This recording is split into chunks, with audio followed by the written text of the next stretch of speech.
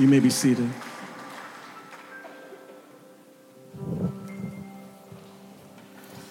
Thank you, worship team and choir. Good morning.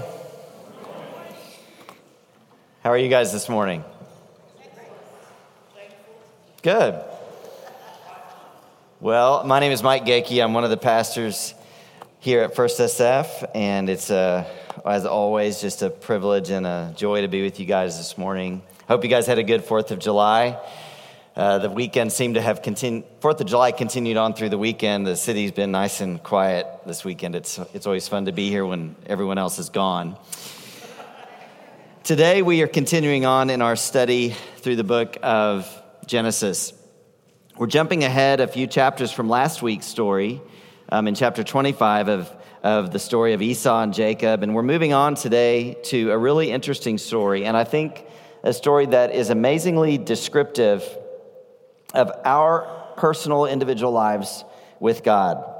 We are going to be in chapter 32 if you want to turn there. Genesis is the first book in the Bible. We're looking for the big numbers, number 32. And this is the story of Jacob wrestling with God. And I wonder today, as I was preparing this week, I wonder how many of you at this moment, as you sit in this room, feel that you are in some way wrestling with God. I think sometimes we don't think about it that way necessarily, and that can look like so many different things for everybody and individuals, no matter where they are. It might look for you like you are asking God why something happened or why something is happening, or maybe it's why something didn't happen. Maybe this morning you are wrestling with God because you are angry with God. Maybe this morning you are stuck in confusion.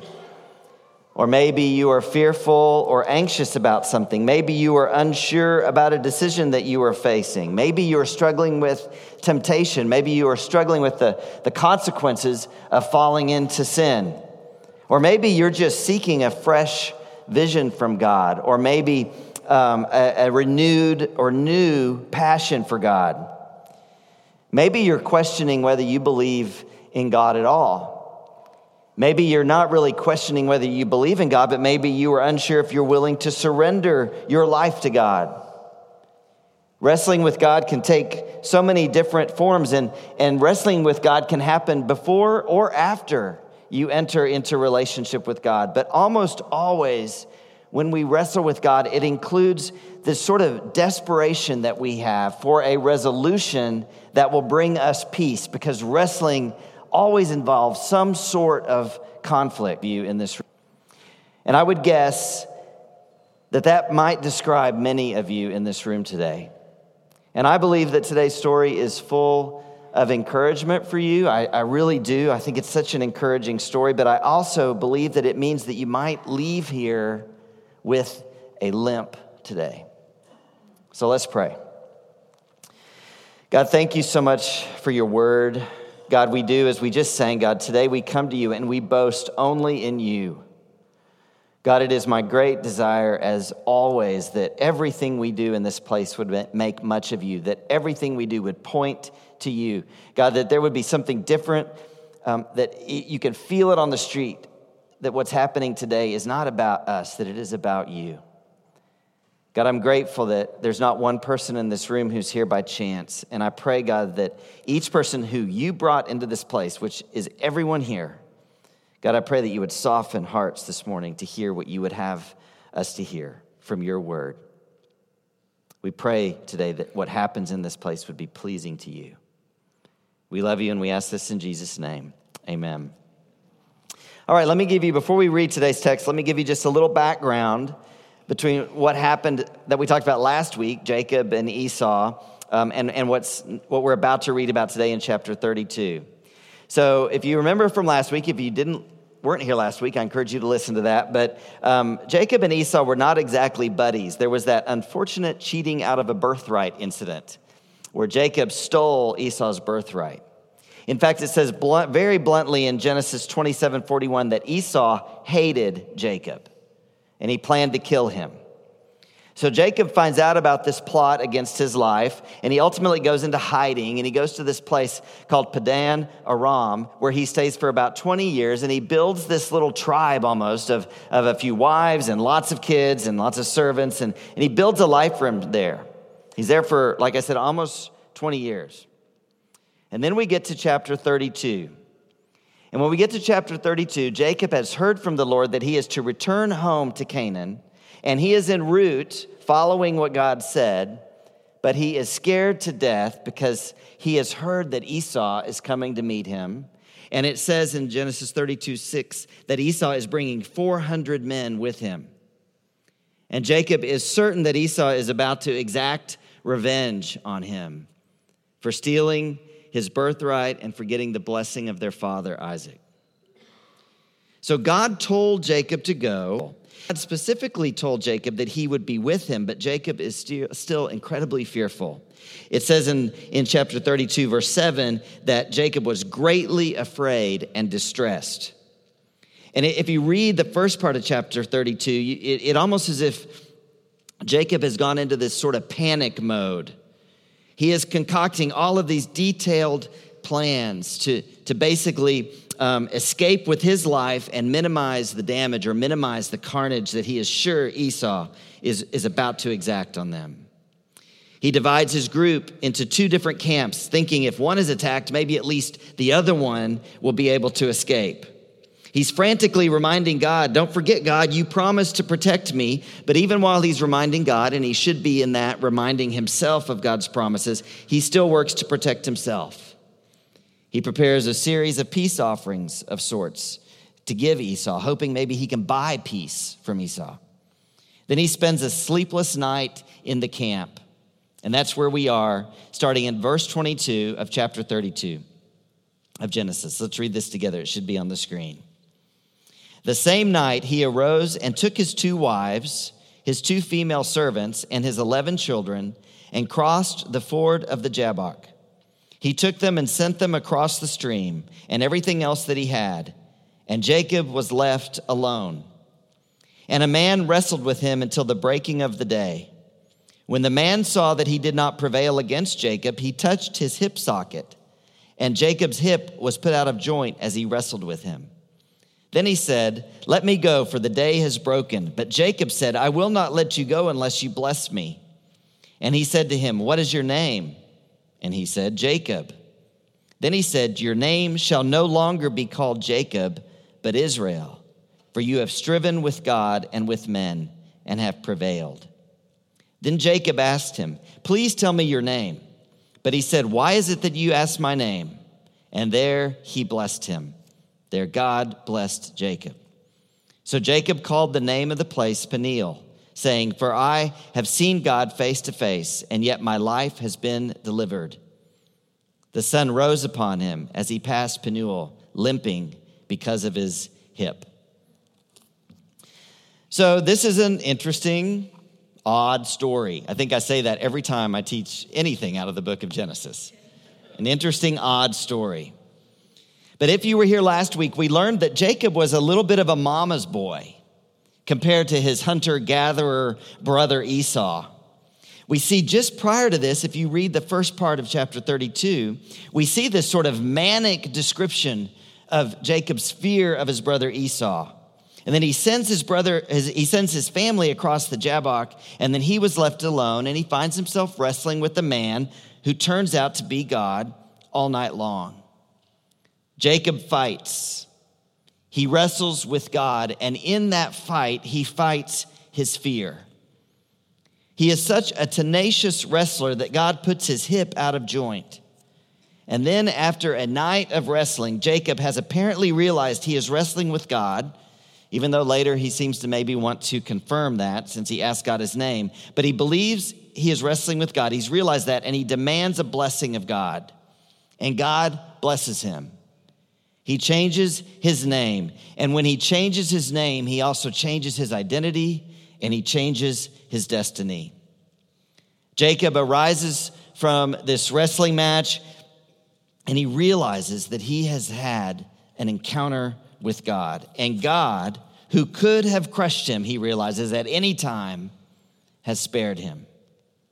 And thereafter it says that Jacob, who's now Israel, walked with a limp. I think there is so much for us in this story because it is our absolute reality that we too will wrestle with God.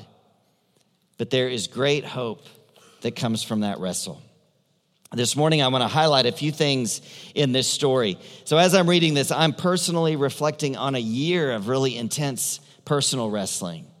And there's so much in this story that as I look back and as I look ahead, I'm hopeful in. And I pray that these things would bring hope to you too, because I know that many of you are sitting in here wrestling with God over various things in your life. Or maybe you're in this room and you have come out of a season of wrestling and you're wondering, what in the world was that for? And I believe that God's word has great insight for us today. The first thing is this: wrestling is a privilege.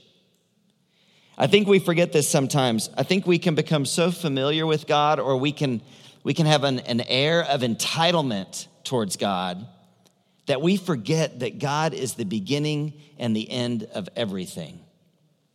We forget that he is the creator of everything, and he is the creator of us, and we, in that picture, are simply the created.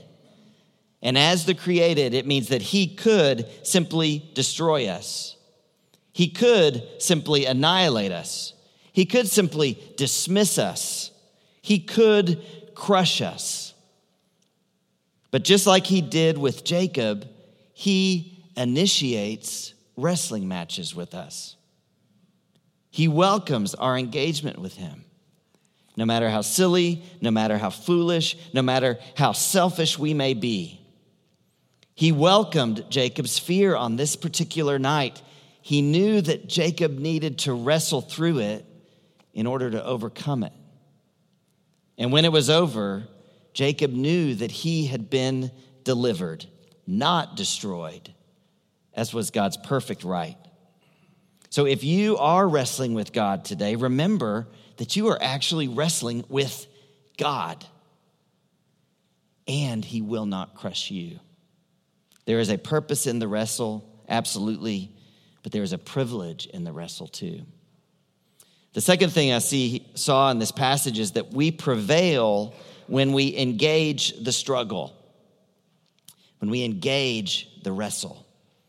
It's interesting, in verse 25, it says that when God saw that he did not prevail against Jacob, he put Jacob's hip out of joint. So clearly this does not mean that Jacob was winning. Even Jacob sees this, as we just mentioned. He knows that God spared his life in this event. I think what this means is that Jacob did not run from the struggle. We know that Jacob is a fearful guy. We know from last week's passage that his predisposition is to just stay in the tent with his mother and avoid danger and avoid adventure. But he does not do that here. He stays in the fight. And not only that, he puts up a good fight. Sometimes for us, I believe, and I'm sure this was at some level a temptation for Jacob, it is tempting for us to just walk or run away from God, to just throw in the towel, to slam our journals shut, to slam our Bible shut, and to say, I am done with you, God. I've been tempted to do that many times. Or I think sometimes we think that God doesn't want to deal with our frustration, or we think that somehow it's not Christian to struggle in our relationship with God, so we just shove it and stuff it deep inside of us, and we never deal with it. But that shuts the door, the daily manifestation for us in the wrestle. It shuts the door to the daily manifestation of his grace in our lives. David opened our time of worship with Hebrews 4:16, where it says, God understands our struggles, and in our struggles, he wants us to approach his throne of grace with confidence. He doesn't want us to run away and stay away and get out of his face and deal with our stuff on our own. He says, approach my throne of grace with confidence. Approach him confidently. What does it mean for us to engage in the wrestle? It means that no matter what we are feeling, we don't quit spending time in his word. seeking him through his word. It means that no matter how hard it is for us, we continue to pray and to connect with him in prayer. It means that even when we don't want to hear what anyone else has to say, we engage our Christian community for wisdom and for counsel. That is what it means to prevail, to refuse to run away. Prevailing doesn't mean that we get what we want. It doesn't mean that we win. But prevailing always means that we get God, and it means that we grow, and it means that we are changed. That takes us to the next thing. Wrestling with God often challenges our natural predispositions.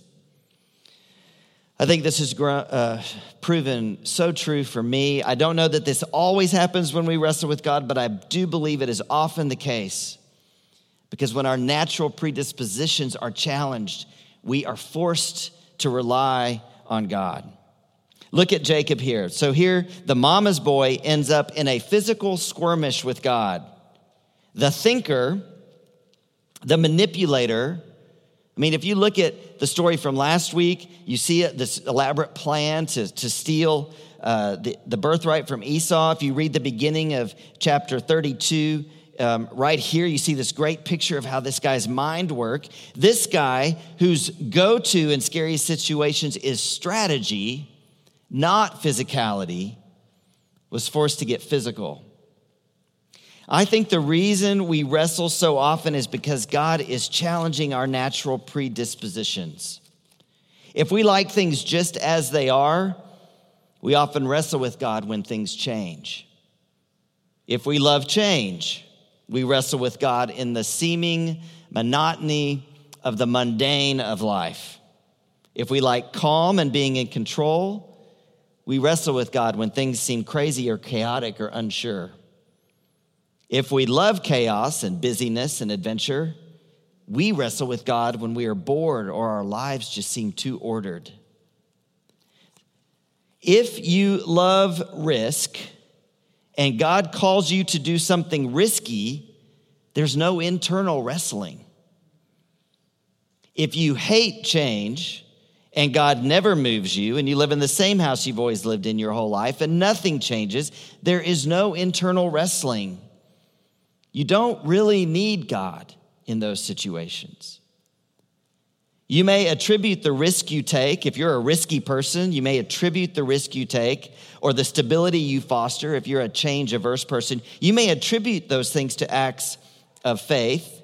Look how big this risk a risk taker, was willing to take. Or look how willing I am just to stay the course right here if you don't like change. But in reality, those things are probably not so much about faith as they are about your personality.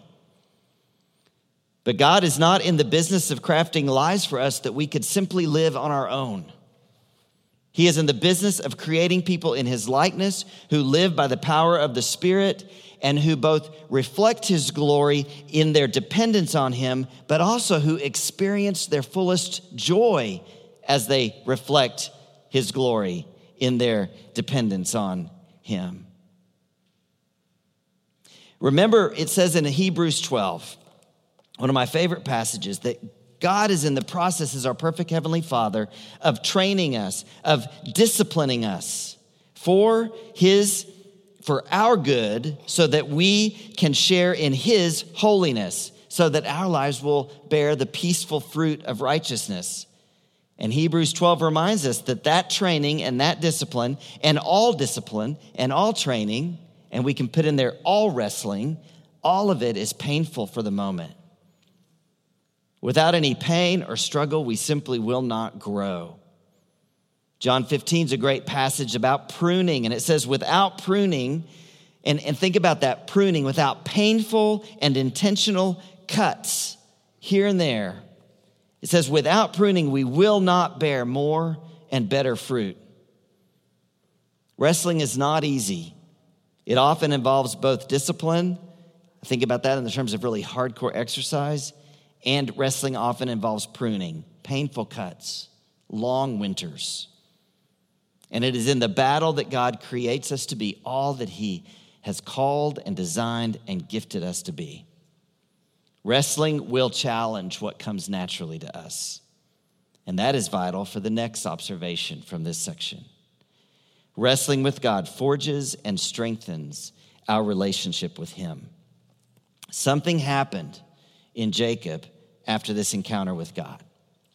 God gives him a new name, for sure. He gives him the new name Israel, but something deeper than just his name happens here. There is a change in his identity. He sees who he is in a different way because, as he says, he has come face to face with God and he has been delivered. And I think the same is absolutely true for us. We have to come face to face with God at some point in our lives to really know him. I think we can know him at a very shallow level by just understanding who he is. I think we can know him at a very surface level on the day that we meet him. For some of us, that saving faith, that moment of entering relationship comes very easy for us. That was me as a kid. I was bent to need Jesus. I was drawn to him at a very early age. It was not hard for me to surrender my life to him. I knew that I was a sinner. I knew that I needed a Savior. I wanted relationship with him. But for people like me, where it's easy to enter that relationship, we have to be careful because we may never grow deeper in the relationship if we think that the relationship is done at that moment. Other people struggle just with that first step of saving faith. I remember and think about one of our kids from our first kids ministry who was baptized this year. She wrestled with God for years. As a young child, it wasn't so much belief. She wrestled with surrendering her life to him. And when she finally did, she entered that relationship with God at a deep place of understanding who he was. And I guarantee you that young girl will wrestle again. I have no doubt. And as she does wrestle again, God will become more and more real for her. And that is true for all of us. Ultimately, my own relationship with God was strengthened most when I went through a very hard season of great anger at God. And I remember my counselor at the time telling me, God can handle your anger. You need to talk with him about it. And the reality that expressing and dealing with my anger towards God in being in relationship with him was life-changing for me. In being real with God, I saw both my smallness and I saw his majesty. I saw my limited perspective, but I saw his full character of grace and love and trustworthiness.